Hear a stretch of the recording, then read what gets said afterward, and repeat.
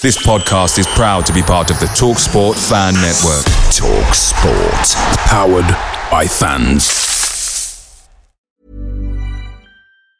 And there it is, that's as good as it gets on this stage. Nissan Townstar EV strikes again. It's an unstoppable van, unstoppable. Just fantastic. You can actually see the Pro Pilot technology in action. Effortless parallel parking. It moves with all the confidence that comes with a 5-year warranty. And with a bench full of all-star van experts, there's real strength in depth here. That's all-star quality. Search Nissan Townstar EV and visit your local all-star van centre to see for yourself. Terms and conditions apply. 5 years or 100,000 miles, whichever comes first. ProPilot is an advanced driver assist technology. Driver's responsibility to stay alert, drive safely and control vehicle at all times.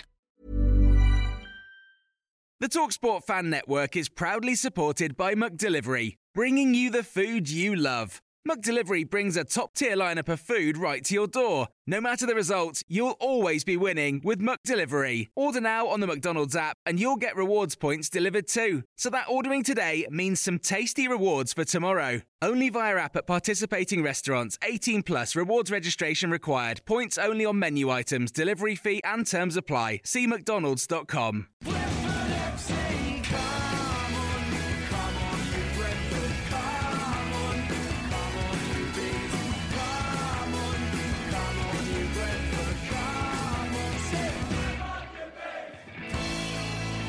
This is the Besotted Pride of West London podcast. And we're coming to you as we go into the weekend. The weekend where Brentford are going up north. They're going to play Leeds United, the champions of Europe. And we look forward to that, as we always do when Brentford plays Leeds United. But I'm sitting here in the virtual joint. It's actually a bit sunny outside now. It was a bit nippy the last few days. It's been nipped between the bud, as they say. But like I said, the sun's going to come out and hopefully it'll be bright and sunny all weekend as loads of Bees fans make their way up north to Leeds United. And I'm Billy Grant, like I said to you, I'm sitting here in the virtual joint with my buddy Laney. How are you? I'm good, mate. Yeah. I'm feeling the cold, I have to admit. But as you say, the sun's come out for the weekend. And yeah, I'll back up to Ellen Road, where it's a familiar hunting ground for us. We've had mixed fortunes over there over the years. They're always like incredible contests. They're always like really keenly fought, and there's always contentious talking points. And I don't expect this weekend to be any different, if I'm honest, mate. And talk about contentious talking points. Obviously, there's one contentious talking point last season was when Sergi Canos, and we talked about that last week when he scored a goal against Leeds, and then he ran over to their fans and he got all sorts of things flung at him. But it doesn't look like he's going to be doing that this weekend, doesn't it, Laney? We talked about that a little bit last week, but there's been a little bit more sort of, not say clarification, but there's a bit of advanced information on that as well, isn't there? Yeah, well, we talked at length, didn't we, about Sergi Canos. It had emerged that Brentford were going to be interested in accepting offers, or at least discussing offers for Sergi this transfer window. And we talked, if this is the end of the road for Sergi's adventures at Brentford for the moment, then we kind of marked it because things happen in very quickly in the transfer window. It looks like Valencia have come in with it's difficult to know how much kind of accuracy there is in the figures, but in some of the websites they're talking about £2.5 million bid to take into Valencia. I think Valencia's Sergi's boyhood club, and I imagine he would want to go there if he does want to go anywhere at all. There was a tweet, whether it was Sergi put the tweet out or it's Sergi's press people put a tweet out talking about the Leeds game last year, as you just mentioned, saying that was his favourite game of the campaign. The only game that he was played in his preferred position or his best position, which a lot of people out of 31 games. Out of 31 games, yeah, he was only played once in his favourite position, which it's been taken several ways by the Twitter sphere. Some people have kind of pointed out that he'll play where he's told to. That's what we do at Brentford. We have got a lot of other exciting players that play on that right wing or on that left wing. And the the Ivan Toney and Bumo partnership is what helped us survive last year. Their potency together, the partnership was just critical. We don't disrupt that because of another player wanting to play there rather than playing at right back. You just fit in. So I mean, sometimes you read too much into these things, but there was a thinly veiled dig there that he was being played out of position. And he talked about that a little bit in the interview that I did for him for the Brentford Revolution book, and he was saying that, but he flipped it at the end of that. I'll put the clip out. And he basically said, he's a fighter, and wherever Brentford ask him to play, he'll fight there. This looks a little bit more kind of pointed at, he wasn't being used properly, but we'll gloss over that because Sergi does need to be remembered. At the risk of repeating what we said last week, Sergi's legacy at Brentford is colossal. He has been part of that journey, and he's been central to us getting better and better, and us becoming a Premiership club on merit, rather than just a wannabe club that are just talking a good game. We've proved that we're in the right league, and the players that are there are gracing this level. So I think if Sergi is to go, then I think all the efforts need to be made to make it just as less salty as possible. Things. No one's there forever. No Brentford player is going to be there in 10 years' time. We have to do what we have to do to survive, and if that means ruffling a few feathers or putting a couple of players' noses out of joint slightly because they're playing not where they want, but where Thomas Frank tells them, so be it. I think this needs to be managed a little bit more carefully, because we don't want to end on a sour note, do we, Bill? No, absolutely not. So hopefully we will move on for that. And listen, we're not going to talk much more about that because obviously everything is up in the air. You never know. Sergi may be still with us, on the 1st of February, and then we just move on, don't we? So as it goes. So we'll come back to that when there is something else to talk about. But talk about transfers. Obviously we got Shard as well, who is the bees, and he like I said to you, he made a little appearance last weekend, which we'll talk about in a little bit. But that's the players that have come into Brentford. There seems to be more talk about players going out from Brentford at the moment, and also some of our players kind of rejigging their loans. The biggest chat is about David Raya at the moment now. Now, the David Raya situation is something which we kind of tried to put our heads down on. I mean, we know that I think Arsenal came in with a bid for him for over £10 million. Was it last couple of summers ago? Yeah, it was a couple of summers ago. Yeah, it was when we came up. That's right, which we thought was quite hilarious. Especially all my Arsenal friends were just saying, we've just bid 10 million for your goalkeeper, so see you later. They just presumed we were going to sell, and we didn't, and they were a little bit like peeved, like, why didn't you sell to us? I'm like, well, because it was £10 million. So anyway, it's now come back on itself. I mean, obviously there's a couple of situations that's happened. David Raya doesn't look like at the moment, and I'll say at the moment, renewing his contract. That could always change at any stage. If they offered him £1 million a week, of course he'd renew his contract. But that also isn't going to happen. So there's still work to go, I think, from Brentford's end to try and get him to be happy with the situation. But at the same time, we've got lots of clubs who are sniffing around saying, we quite fancy that David Raya chap. So there's a little bit of nervousness going around with our crew for a start, to thinking, is he going to be gone by the end of this window? And then obviously the next question is he going to be gone by the end of summer? We had the Strakosa scenario where he was moaning that he wasn't in the side, which we thought was quite bizarre, seeing as that he knew that David Raya was ahead of him and David Raya was going anywhere. But the fact is, David Raya, the club obviously thought at some stage, if you got a bid coming in 2 years ago, when we just got the championship and he gets better, his value is going to go up and somebody's going to come in for him. So they're sort of prepping. So that's Strakosa scenario. I don't know. It's a bit of a weird one. But for me, I'm thinking, right, we're not quite ready to sell Raya now because we haven't got a ready-made replacement. But what are your thoughts on this?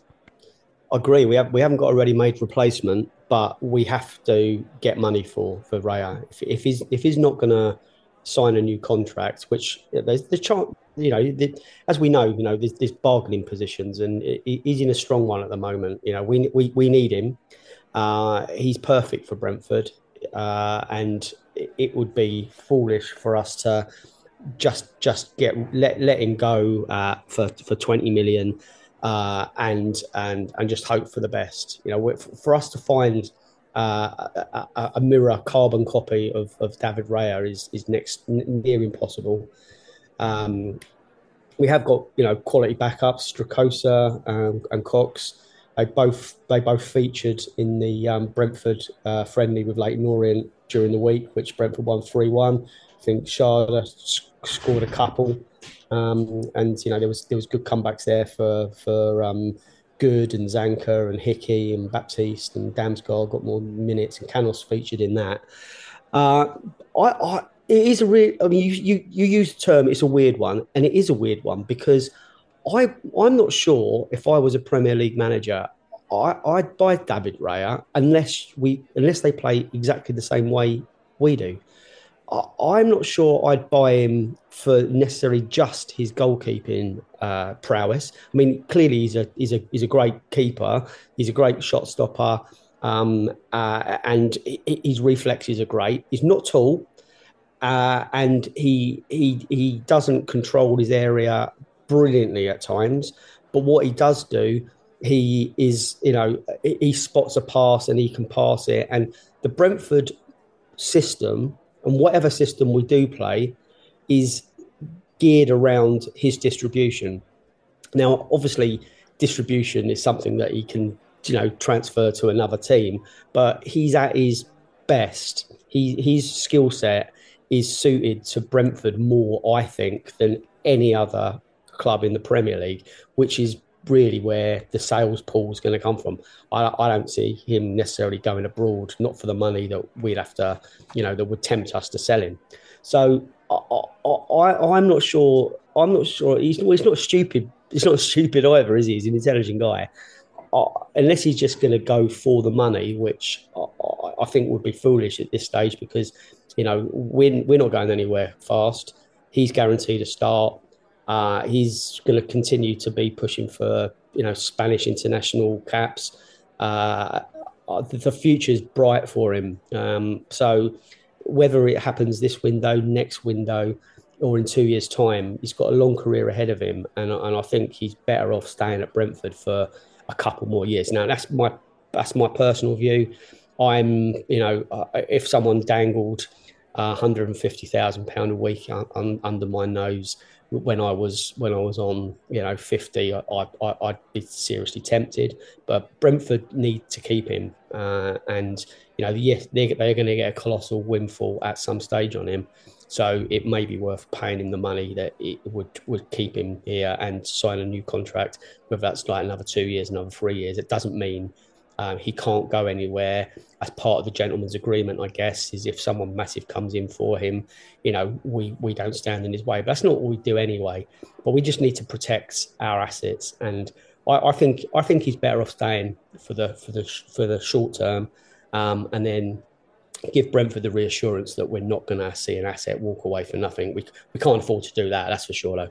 Yeah, and he got offered a deal in the summer, last summer, actually, we offered a deal, an extension on his contract, which actually expires next summer, which is 2024. So he's basically got 18 months left on his contract. And normally what happens is that if he haven't sorted out a deal by next summer, Brentford normally think, actually, because, unless it's a scenario where it's a player maybe that's worth like $1 million or $1 million a little bit, they could, maybe afford to sort of kind of swallow that one. They normally look to offload. So it's a case that we've probably got about another 3 or 4 months to try and see if we could do a deal with David Raya. And if we can't, it looks like we will be offloading him definitely in the summer if we can't do a deal, which would be a tragedy because again, he's just started to play for Spain. He didn't play in the World Cup for them. He did actually appear in the World Cup, but he was actually in their squad and he's over in Qatar with his feet up, just having a nice time. But yeah, it's good. It's one of those ones where you could see how the squad is building, I suppose, to a certain extent. It's interesting because, like I said, if anyone listens to the podcast, I spoke to one of Brentford's old goalkeeping coaches as well, who's actually who, who plays for he coaches Charlotte FC, and like I said to you, you probably know I've watched quite a lot of MLS, and I was out in America last year, and he went from Brentford's goalkeeping coach to Charlotte's goalkeeping coach, Andy, his name, really nice bloke, and we was just chatting about the players, and he was actually Raya's goalkeeping coach out there, and he was saying what an intelligent bloke he was, what a nice bloke he was, and sort of maybe like the qualities that you need to be a goalkeeper kind of full time. So we've had sort of quite a lot of goalkeepers which we've seen they've come in and they look really good, and then all of a sudden we see that they don't quite get up to that next level. And he said it's down to kind of like you see goalkeepers kind of develop at a certain stage, and then some of them, it's almost like, I don't say they lose it, but they don't quite have that 80% or 90%, which clubs will feel that will make them a next level goalkeeper. Decision making, things on the ball. You kind of almost like like sometimes you see a goalkeeper, they think, God, he's lost a bit of confidence there. He looked like really good, a year or two ago, but all of a sudden something happens at some stage, and then it's almost like they sort of like regress slightly. And I think there's almost like a key stage in goalkeepers which you have to get over to get to the next level. And maybe some of that comes from actually getting loads of game time, and that's probably why we've seen keepers like Ellery Balcombe, which we'll probably talk about a little bit, going out, and all these other players going out. Then eventually they don't actually make it, they get signed off. But David Raya is the one that actually kind of took us to that next level. And he also talked about the fact that we didn't have a good B goalkeeper, a backup goalkeeper, which could have cost us last season, because he said that nearly if you look at every team in the Premier League has a decent backup keeper, because you need a decent backup keeper, because if you don't, if you ever get yourself in a pickle in the Premier League, you can get absolutely hammered by these players, because there's some very good players inside. So I think the point I'm trying to say here is that I can't see Brentford letting Raya go unless we have something in the bag, because it's too dangerous to do that. And we saw what happened last season when we had our keeper who came in when Raya was injured, and he wasn't up to par at all, and that cost us a lot of points. It wasn't only him, but he did cost us quite a lot of points last season, and I don't think we're going to get ourselves into a situation like that again. No. We that's something if we learn by our mistakes, and we learn by our near misses. And you're right, Fernandes wasn't the backup. And I personally think if the season had gone on with him in goal for a few more weeks, we could have it could have got really quite airy. So anyway, that's by the by. Raya came back, and he showed his class, and we finished the season on a high and strongly. So I'll just go back to the point that he's so valuable to us that we have to work out a deal, but that's both ways. If he really isn't going to sign anything for us, and he's going to let his contract run down, we have to get rid of him soon. Whether there's someone out there that wants to buy him, like a Chelsea, who doesn't really need him quite yet, and they can loan him back to us, that would be a masterstroke. That's a win-win situation. But we have to trust the deal. We have to trust Phil Giles, that is the director of football. He'll be all over this. They know how valuable he is to us, and I don't doubt that every effort is being made to get to a conclusion that's right for both parties, to be honest. Yeah, and a couple of more transfers. Bees players, Mads Beck Sorensen has gone out on loan to Groningen as well, which is probably not unusual at all. I mean, he was sent over to Nice, and he played absolutely 0 minutes over at Nice. He came back in. Obviously, we have a look at players that come in for a couple of weeks, then we'll be able to put him out again. Thoughts about that, lady? Yeah, so Mads is... At times last year, he was excellent for us, and at times last season, he was a bit shaky. He's still a young pro learning his trade, and you're sorely exposed in the top flight. The fact that he got no minutes again, playing for Nice, kind of has helped him. Allows us to be in play for him. So that means he can go to another club, I believe. So I just hope there's some sort of guarantee in that deal that he is going to play, because there's just no point. There's no point in him being elsewhere if he doesn't get any minutes. Nothing's achieved. It's all they're having a nice little tour around Europe. I think it's like I thoroughly enjoy it. I'm sure if I was a pro, but he needs minutes. That's the reason he's going out on loan. Otherwise, he might as well be in League One, League Two. But that's obviously where we think he's pitched right. He's in the elite divisions. So there's obviously that heaps pressure on him because if you're not performing, then you're going to get dropped because everyone's wants to be surviving. So I just hope it's a success because it's the players that we send out on loan, it's a pretty mixed bag of success and failure, isn't it? Not all of them are getting the minutes we would hope, which is a bit frustrating. No, exactly. And talk about a few other players. Fosu maybe sort of staying up at Rotherham. We think there might be that scenario. He's up at Rotherham at the moment now, so he maybe stay up there as well on loan. And an interesting one, Ellery Balcombe. He's been pulled from Crawley, which is a bit of a basket case of a club at the moment now. They're one of these clubs who have been bought by a crypto company, and the people that own it, I mean, I've been sort of following that from day one because I'm actually quite interested to see how these crypto characters are trying to get involved in football and asking the reasons why they're getting involved in football. And our mate Monty as well, who is very much up in the crypto world. It's quite interesting talking to Monty because Monty's a B, but he's he's like properly up there in the tech world, and he's very well renowned. He's like a journalist, and he's a consultant, so he kind of understands how that it works, and it's still a little bit confusing, it has to be said.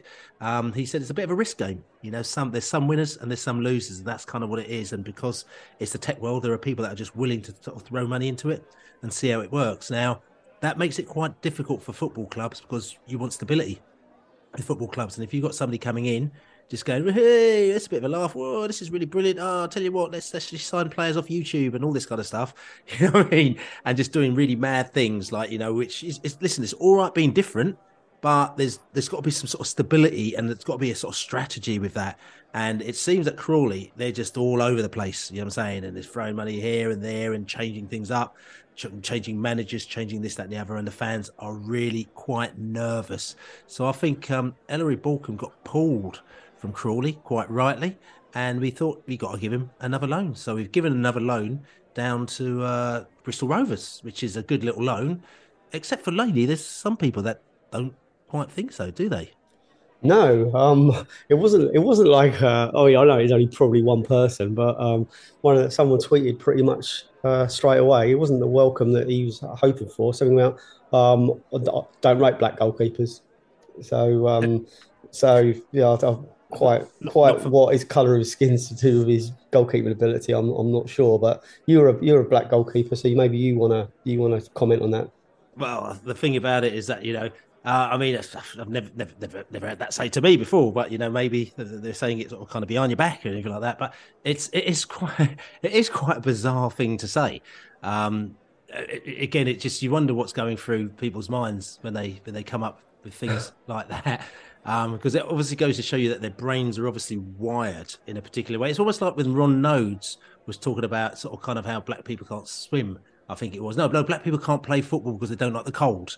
I think it was when Ian Wright used to play for them and Mark Bright used to play for them back in the day. And that was his phrase. He's like going, no, they don't like it. The cold, they can't play in the cold. And, other people turn around and say, black people can't swim because their bones are too heavy, You know what I'm saying? And it's just like, people talk about unconscious racism and unconscious bias and things like that. And they say, no, it doesn't exist. But it obviously does, because there are people that just kind of do think that way. And they obviously think there's, people that think, actually, if he's black and he's in goal, he's obviously just not as good because, what they can probably do, they can run fast and they can beat people up because that's what, black people do, but they can't catch, So, listen. To be fair to the Bristol Rovers fans, though, Bill, they smacked him out of court, to be honest. So, it showed that, the majority of people don't think that way. But yeah, it's just an odd reaction. It is an odd reaction, but then, just coming back to it, and we've gone a little bit of a tangential. Again, sometimes you notice when they come to games, the Bournemouth game was pretty average. So I think we're spending more time not talking about the Bournemouth game than we should do. There was a reaction down at Crawley. We're talking about Crawley, where their old manager, Yems, who got sacked for making apparently a load of racist comments when he was managing his team. So he got sacked, and it went to an FA tribunal, and the independent tribunal turned around and said, actually, we don't think it was conscious racism or even unconscious. Was it? They say they didn't think it was conscious or didn't think it was unconscious. Right? I can't remember what it was, but it was something really ridiculous, though, wasn't it? For Yems, and he'd gone around saying things to players like, your mates go around blowing up people to like his Asian players, and calling one of his players a curry muncher and things like that. And I know some people in there think, it's a bit of a laugh and it's a bit of banter, but it's kind of like, come on, he's meant to be a manager, and he's like looking after people who are sort of kind of 15, 16, 18, 20 who are meant to be looking up to him. You can't be coming up with stuff like that. But there's a whole load of comments. You got to read it up. It makes you wonder how he progressed in the game, because you don't start all of a sudden start saying stuff like that. It's something presumably he's always said, and then you get surely you get a reputation. I mean, Crawley's not his first job in the game, so there must have been you get people just talk about it. Oh, you want to be careful about him. He says this kind of stuff. I don't know. It's really odd that it emerged. At this stage in the pro game, is something he must always have been saying. So, better out the game. That's for sure. He's been banned, hasn't he, for 18 months or longer. But again, just quickly, and we're going to move on to the game in a minute. But it's one of those things. Again, football is one of those sports where there's a status quo. It's just kind of, it is what it is.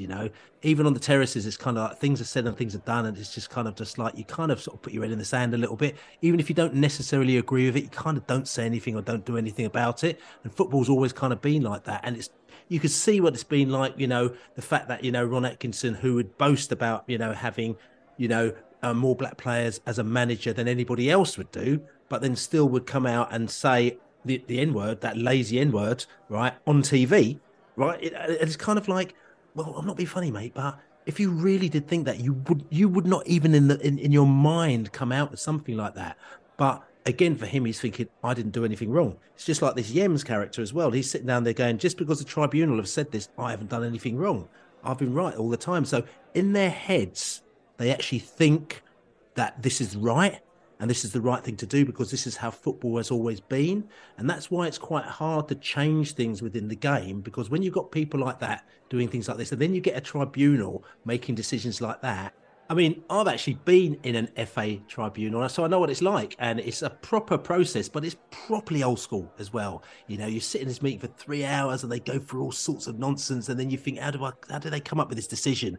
And you've got these kind of quite old sort of kind of doddery sort of men sort of going, oh, yeah. And some of them haven't read the material that they should have read. And then they're coming up with something. Then they're asking you questions of stuff that you've actually sent in your evidence that they should have read, and they don't kind of really know the background, and it's probably not very diverse, the set of people that are in the room that are making the decision. So I could imagine why they came up with that decision, to be quite honest with you. And it just goes to show you that things have still got a long way to go in football for things to be right, because if the authorities ain't got it right, mate, how could you expect things to get better? But listen, I don't know if you've got anything else to say on that, Laney, or... No, well, no one's going to touch him with a barge pole now, so he's out the game for good, I would have thought. So yeah, good riddance. Good riddance, Mr. Yems. Anyway, Saturday we went to the Muff. We went to Bournemouth, or we didn't go to Bournemouth. Bournemouth came to us actually, and they came down to New Griffin Park, and we needed to get 3 points just to get our record, a super post World Cup record, keep it intact, and we won 2-0. And it was a fairly convincing, fairly simple, fairly easy, fairly bog standard victory. We're going to go away, get a little drink. We're going to come back and we're going to talk about the Muff. So Bournemouth came to New Griffin Park, and horrible day. It was a horrible day, weather-wise. Oh, it's been horrible all week, and it's just finished off and horrible and wet and nasty and yuck and a bit cold and stuff. But Brentford didn't bother them. They just did what they had to do. Went out there, got themselves 2 goals, and 3 points in the bag, and they thought, let's move on. And they moved on, and it was a good victory. It was a bog standard victory, and to be quite honest with you, we weren't expecting anything else, were you, lady? No, the beside poll before the game, there was like 83% of people predicted a win, which normally means we're going to lose. But the players weren't in the mood for any kind of banana skins at all on Saturday. You know, we were faced with the news that Rico was out with an injury. Hopefully, he'll be back for the trip to Leeds. So that kind of meant we had to shuffle the pack, and Yanelt filled in at the left back. Tony was back, which was great. That was the boost. I mean, that was like the yin and yang I spoke about on the post match podcast. Was the fact that, you know, we had one talisman coming back into the team, Ivan, and then someone else we rely on really heavily that was missing, and we coped pretty well. I mean, it took a while for us to kind of get used to the change of shape, but Bournemouth had a few threats.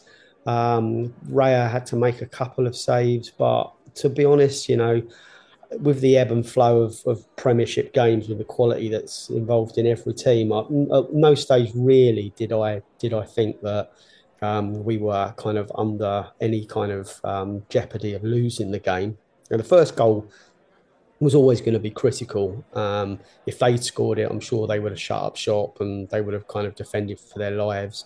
The fact that it came our way, it was a slightly contentious penalty.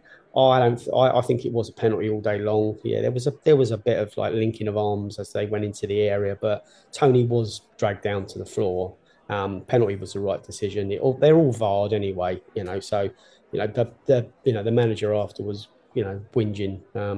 I mean, obviously, a manager's never going to be delighted to concede a penalty, and if he thinks they got it wrong, then he's entitled to his opinion. But especially when that manager is under pressure, yes, as their manager is very much under pressure, to be honest with you. And if you've seen the Bournemouth fans, they're not happy with him at all. They were happy with him when he got the job, but caretaker manager, but they don't think he's taken the next level. So the Bournemouth fans are on his case, and they're on Bournemouth's case at the moment now, and a lot of them think that it's looking quite perilous.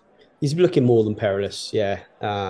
They look a relegated team. You know, we've seen teams last season that were pretty toothless up front. You know, if you're gonna leak goals, that's all well and good. If you're scoring goals at the other end, picking up points, and picking up wins, they had a little bit of a purple patch for a few weeks when, you know, that got him the job really.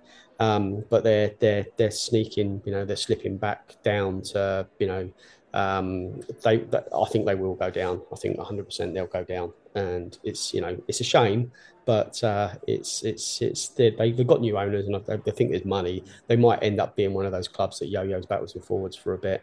So, but yeah, going back to Saturday, Brentford really just had to do what they had to do, and they did it really well. I don't think there was many more goals there. I think And there it is, that's as good as it gets on this stage. Nissan Townstar EV strikes again. It's an unstoppable van, unstoppable. Just fantastic. You can actually see the Pro Pilot technology in action. Effortless parallel parking. It moves with all the confidence that comes with a 5-year warranty. And with a bench full of all-star van experts, there's real strength in depth here. That's all-star quality. Search Nissan Townstar EV and visit your local all-star van centre to see for yourself.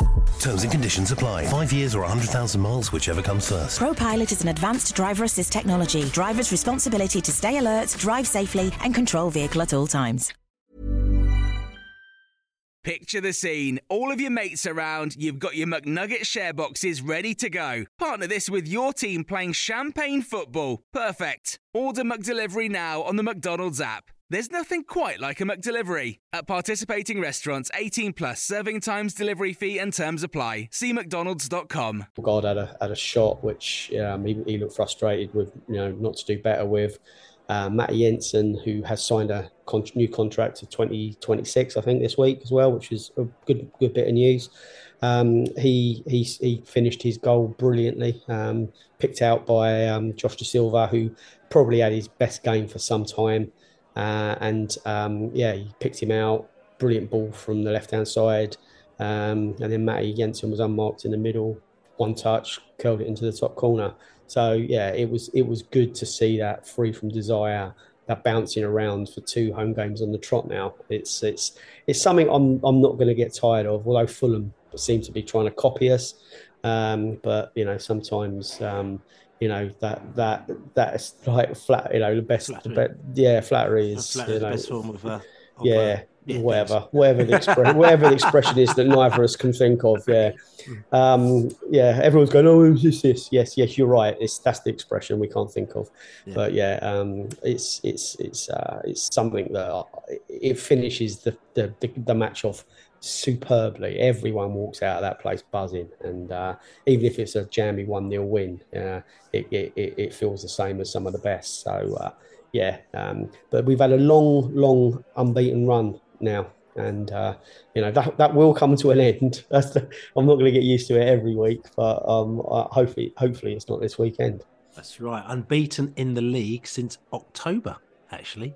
Which is quite impressive, actually. I mean, we won't mention to people that there's a World Cup in between that, because that's not really the point, is it? But yeah, unbeaten still. But we did have Man City in that period as well, so and Tottenham. So that is actually a fairly impressive run, and we're going to go into that run obviously playing Leeds United on Saturday. Fingers crossed that goes all right. And then after that, we've gone into February because we've got no game next weekend. We've actually got a rest weekend next weekend, so I know a few people are probably using that opportunity to. Well, it's the FA Cup, isn't it? We're not in it. That's what I'm saying. Yeah, so that's what I'm saying. So it's a rest weekend for us, like you're saying. So which is all good. But anyway, listen, going back to the Muff game, we're going to go back to the game on Saturday to listen to what the fans had to say in the stadium after the Muff.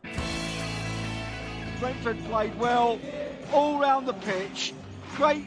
Not a normal starting lineup, but I thought everyone played well. Everyone adapted their positions. Josh Da Silva definitely had his best game back, I thought. As far as I can remember, Raya made one save in the second half, and it was a good save. It was a good shot on target from them. But other than that, we totally dominated the possession. Where we were on the pitch was really good. The substitutions that we made, when Roslev came on, he was great. Little cameos at the end from Zanka, brilliant. KLP did what he had to do, chase things down. Damsgaard really played well when he came on. He didn't have to do a lot, but what he did, he did very well. So the standard 3 points, come on you beast. I've seen much better performances from us. However, we played well in the first half, played well enough in the second half. I thought Da Silva played particularly well today. I thought Tony was great. I thought Yano was great out of position at left back, but I didn't really see him put a foot wrong. I thought we played excellently and ultimately got 3 points. That's all that matters, isn't it? We're a really good team. We're solid. That's a big 3 point. That's the sort of game we never used to win. You won a couple of big games, you lose. We're not slipping back. We're just moving forward. I thought it was a perfect. I don't think it was a game to be like against Liverpool and stuff. We played against Bournemouth. We did what we needed to do to beat Bournemouth. I think they got it absolutely right. Tactics. I think it's as you say, we could easily have just dipped away because it wasn't a big team or a big name and stuff. With no disrespect to Bournemouth at all, but they weren't very good. To be fair, I'll give them that disrespect, but they weren't very good. Flat back four to start with, which is fine. They play with their front two, so that kind of makes sense. I thought they came to frustrate us, which they did for a bit. They came to time waste, which they did for a minute, 2.5. And we were just more professional than them. They tried to drag us down to their level, but we were just too good. There were some nice performances on the pitch. Again, another good game from Josh Da Silva, which is always good to see. But overall, we were better than them, and it showed in the end. This club's got a very, very good future, and it's beautiful to watch it at the moment. Anyway, about to go and bounce around. Professional performance, had a potential to be a bit of a banana skin, but very professional, a good, solid 3 points, and that's all you can ask for. Bournemouth weren't great. They kind of handed us to on the plate a little bit, but good performance and good good depth of squad. I think there's a lot of players there that maybe aren't kind of straight on the team sheet, but they put a good performance in. And Josh Silva, I think, had a really good game. The second goal, he set up basically. Really good, solid performance. I thought we were the better team. To give Bournemouth their dues, I thought they were actually pretty good in the first half. Their press worked well, but I thought we were disruptive. This was, I think you mentioned earlier, this was a different Brentford formation and tactics. And we didn't do our usual free-flowing football, but we contained Bournemouth. We disrupted their play, and we did have opportunities to attack, and we took those. I'm an optimist by nature, but having followed Brentford for 3 decades, I sort of learned to be a realist rather than optimist. So what is our potential? I mean, we punch way above our resources. We punch way above our weight. How far can we go? Well, I was thinking we're going on a European tour, and Pun said earlier, we go to Chateau or whatever. I'm thinking Napoli. But there you go, fans after the game, after the muff game. And, fairly box standard. They did the business. Everyone's pretty happy. You got to be happy with that, Premier League, top 10 still. You're allowed to say top 8 because it's sort of cheating a little bit, isn't it? Because surely it's like top 10, top 6, top 4. Can you say top 8? Yeah. Top 9? Could you say top 9, top 7? Brentford FC, we'll say what we want. Okay, we'll say what we want. Right, okay, we'll go top 8 then, We go, we're doing all right. We're still above Chelsea as well, aren't we? Because Chelsea, yes. we're still above Chelsea. Still chasing our tails in Fulham, but we thought we'd leave it to the match in early March to try and settle that gap. He says, no pressure. You know what I'm saying? Just go back to that game, actually. So let's what was going on in that game? Brentford, we were effective at creating goal-scoring opportunities from the flanks, and also we were strong at finishing. But we created quite a lot of errors, it has to be said. We played the ball wide. We had a lot of possession in the muff half. We liked long shots. We attacked down the left-hand side, and we favoured crossing the ball. Whereas the muff, they stole the ball a lot from us, and they also created opportunities from long shot situations. But they were, as we said, poor at finishing, and they favoured long shots. The top performers in that game, according to Who Scored, was Matthias Jensen, 7.9. He was top of the pile. He was. And then Josh Silva, then Ethan Pinnock, then Ivan Toney, then Vitaly Janelt. So all the top 5 rated players, according to Who Scored, were Bs. And that's probably no surprise if you actually watched the game itself. Tell you something, though. I'll tell you who was watching the game as well was JB. JB always comes up with a few different facts and funks, and he's got some post-muff facts and funk. Are you ready for this? I told you it was coming. Who?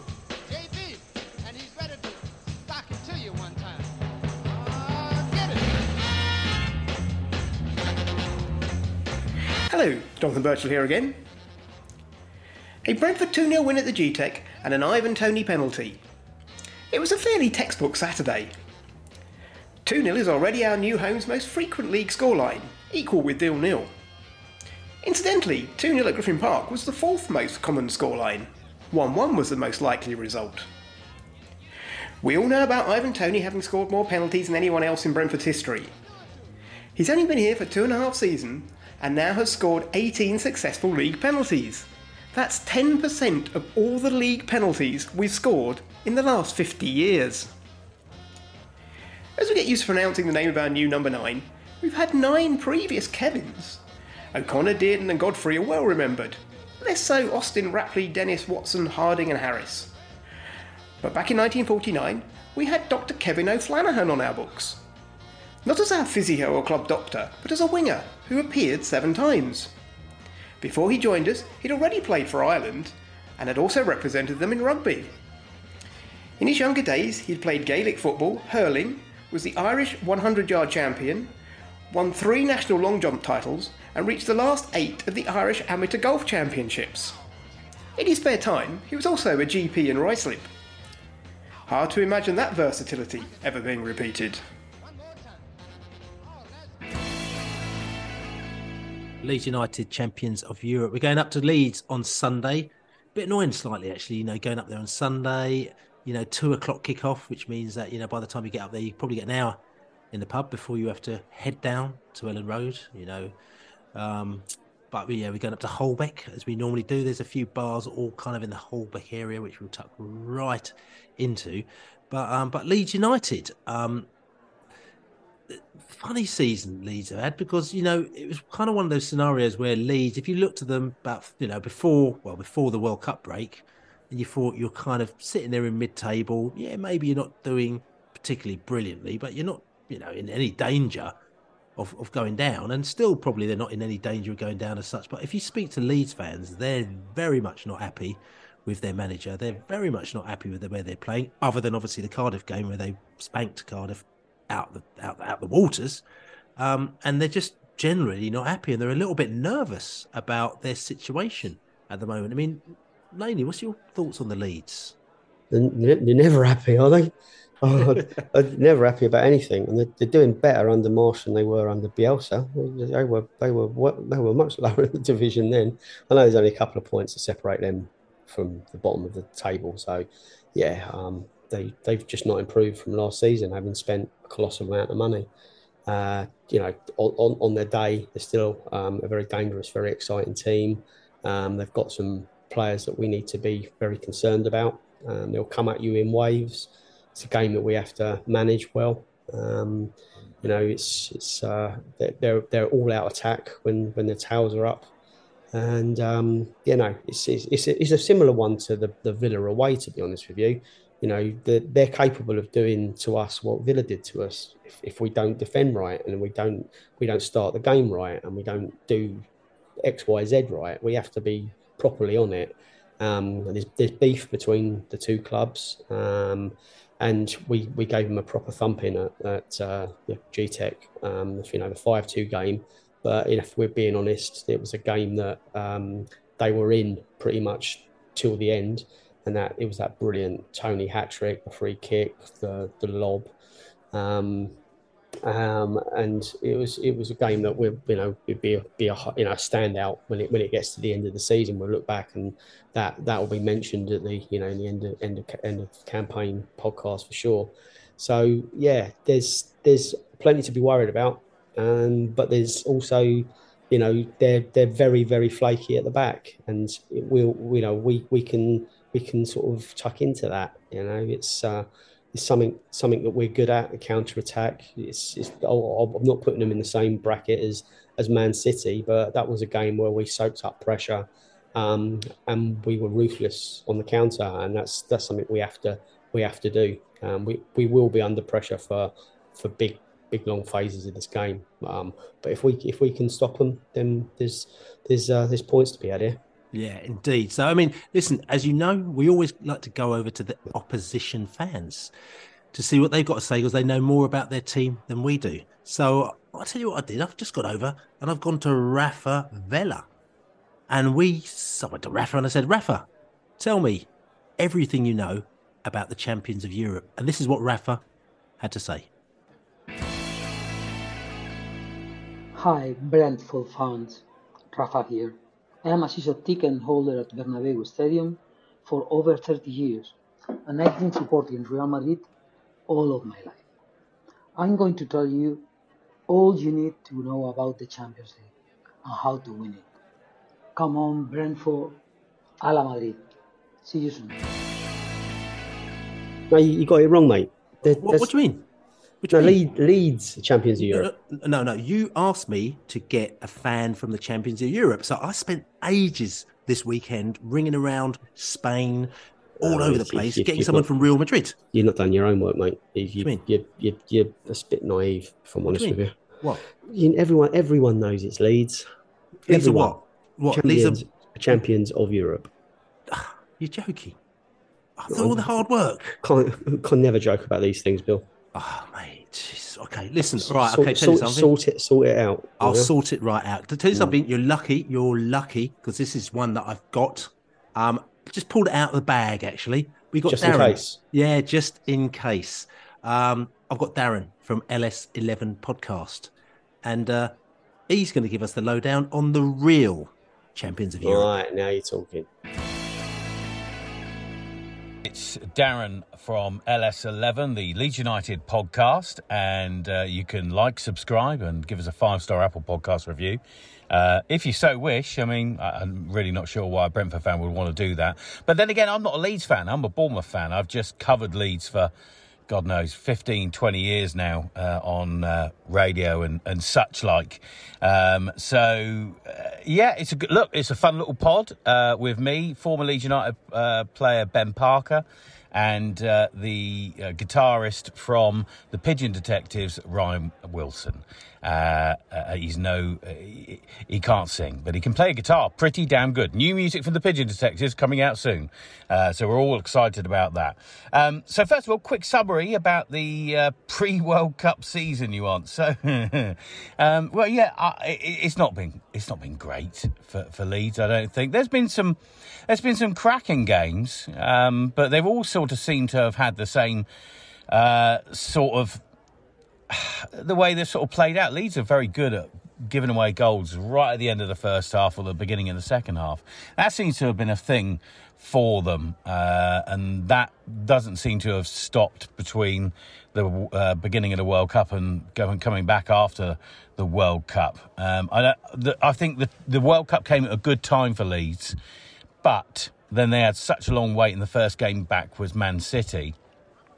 It was almost sort of almost like a foregone conclusion. It's not been a great time since the World Cup as well. They're currently, 17th, something like that, or 17 points. There's 2 points between so many teams. I mean, one win and you're pulling a couple of results, you're pulling yourselves out of it. But Leeds have got problems, I think, and it's a difficult one. But there's some big teams down there again. Everton down there again. Southampton, Nottingham Forest seem to just be pulling away a little bit, and have got that sort of sorted. So if I was giving it marks out of 10 up to date, it's probably going to be a 4 or a 5. Really, I don't think you can go much more on that.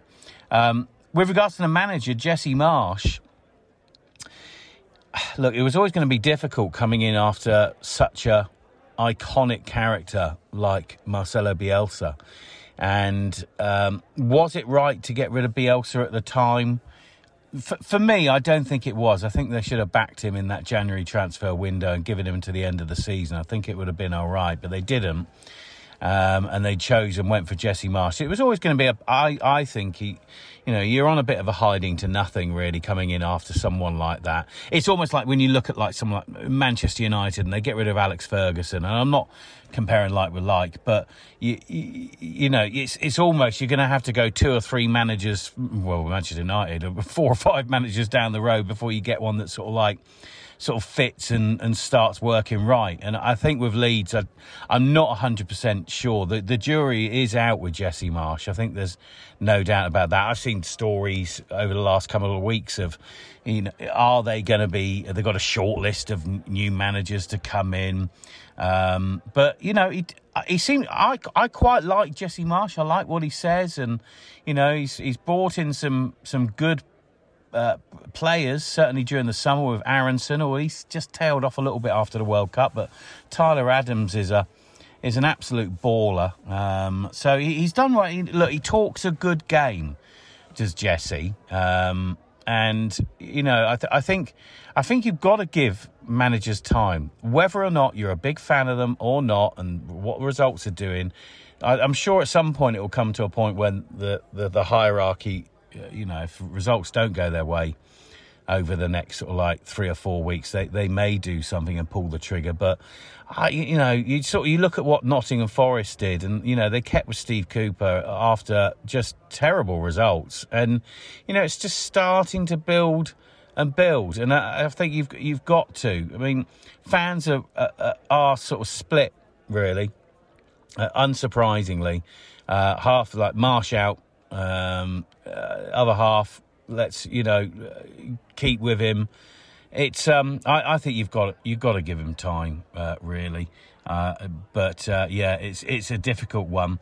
The squad itself, look, I think it's a lot better than it was. I think there are only a couple of players out from from feeling better. They've lost a couple of key players from last season.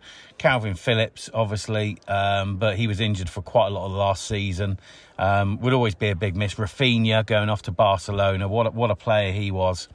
So there is always going to be really big shoes to fill, I think. But bringing in Tyler Adams, Aronson was a fantastic signing. Some of the other signings, Christensen, not so great at the moment. He's just still finding his feet, I think.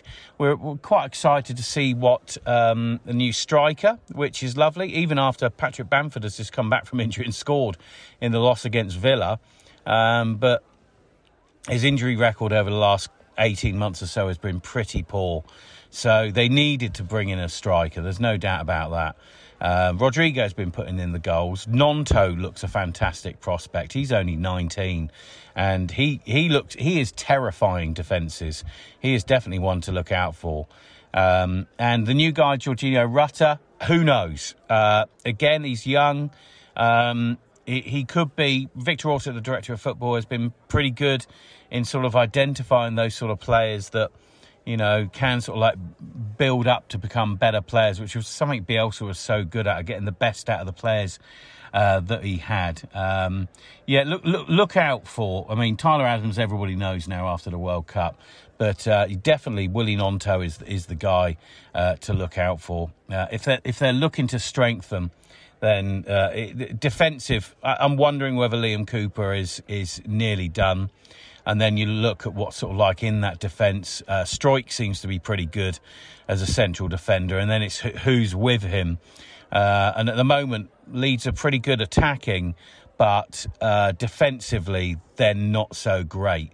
And Diego Llorente is certainly can be a little bit calamitous. Robin Koch has had his good games. He's had his very, very bad games.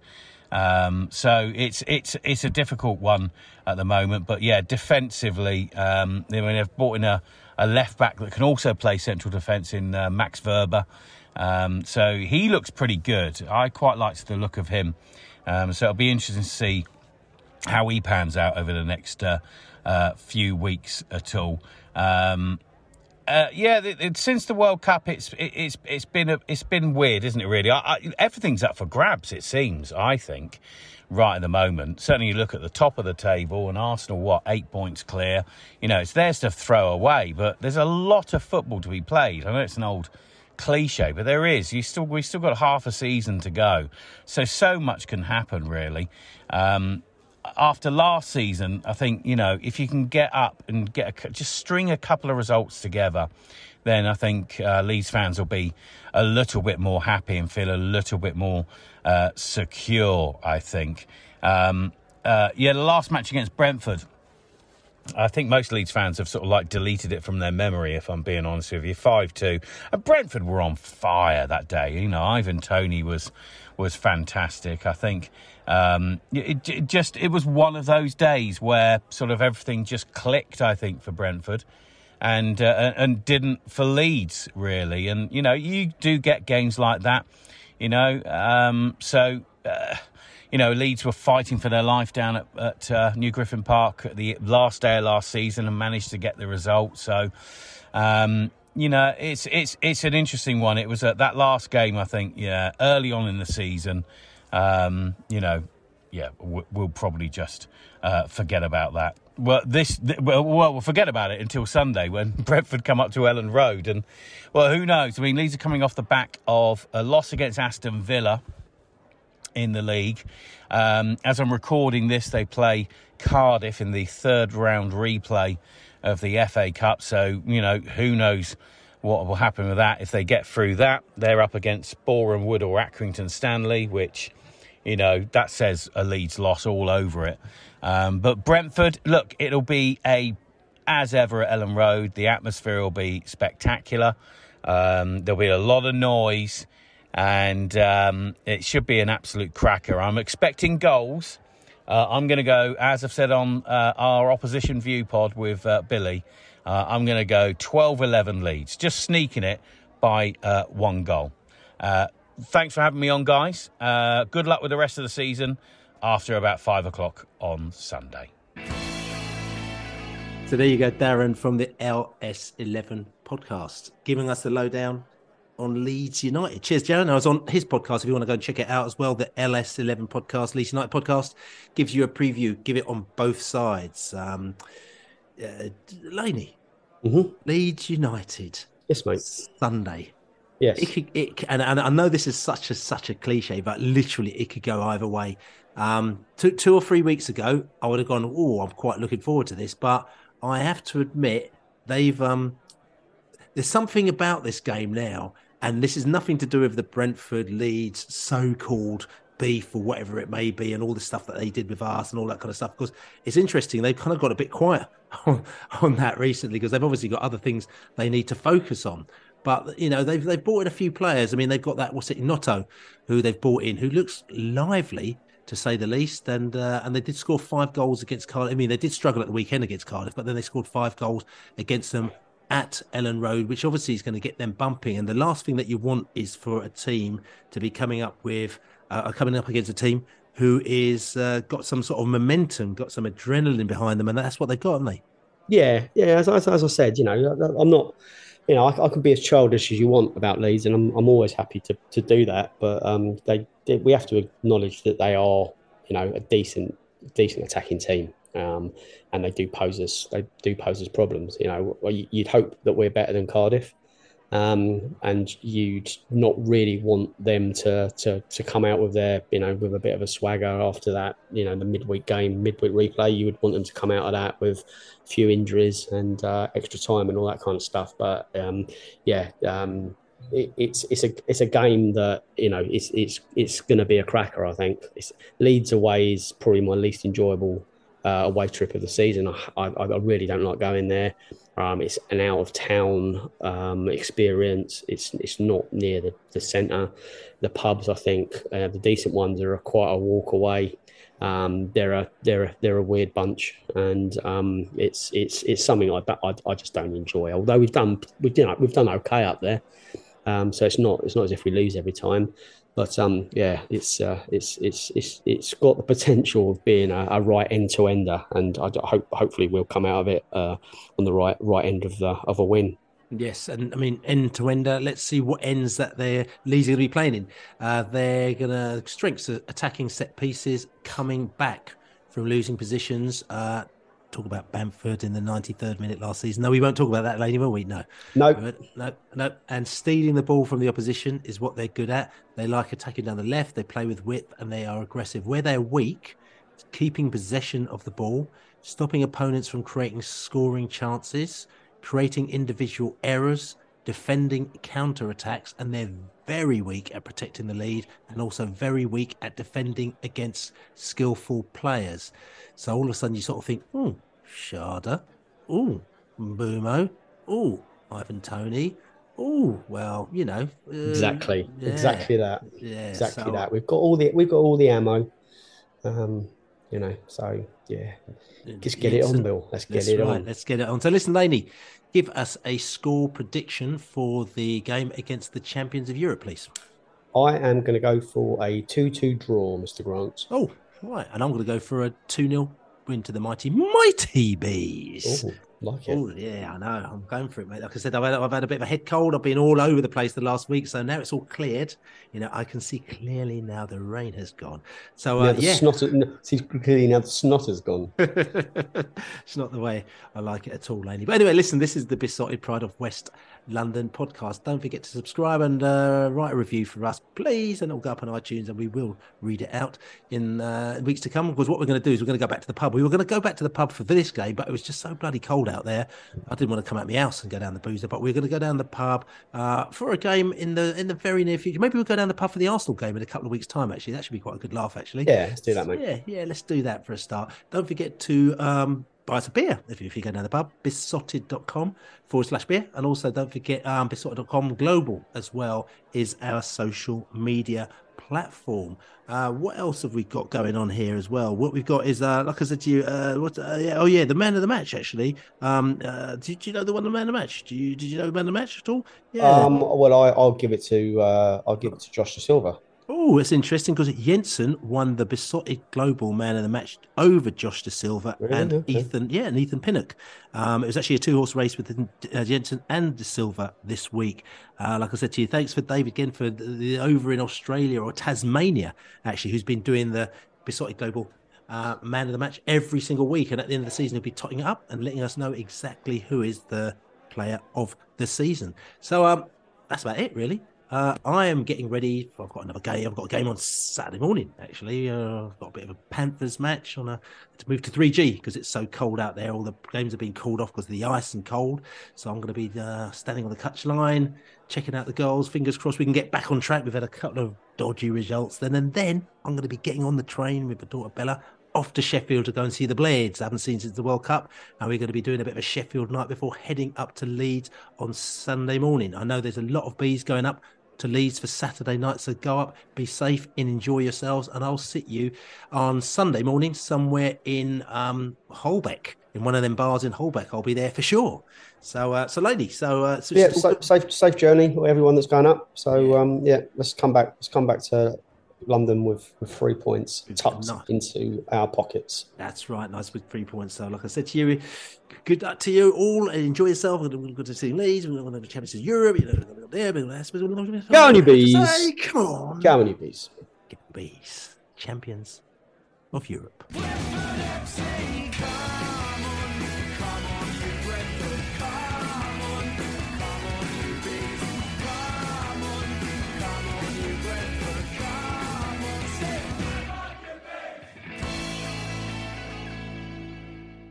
Away days are great, but there's nothing quite like playing at home. The same goes for McDonald's. Maximise your home ground advantage with McDelivery. Order now on the McDonald's app. At participating restaurants, 18 plus serving times, delivery fee and terms apply. See mcdonalds.com. And there it is, that's as good as it gets on this stage. Nissan Townstar EV strikes again. It's an unstoppable van, unstoppable. Just fantastic. You can actually see the Pro Pilot technology in action. Effortless parallel parking. It moves with all the confidence that comes with a 5-year warranty. And with a bench full of all-star van experts, there's real strength in depth here. That's all-star quality. Search Nissan Townstar EV and visit your local all-star van centre to see for yourself. Terms and conditions apply. 5 years or 100,000 miles, whichever comes first. Pro Pilot is an advanced driver assist technology. Driver's responsibility to stay alert, drive safely, and control vehicle at all times.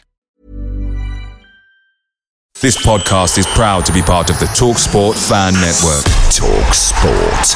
Powered by fans.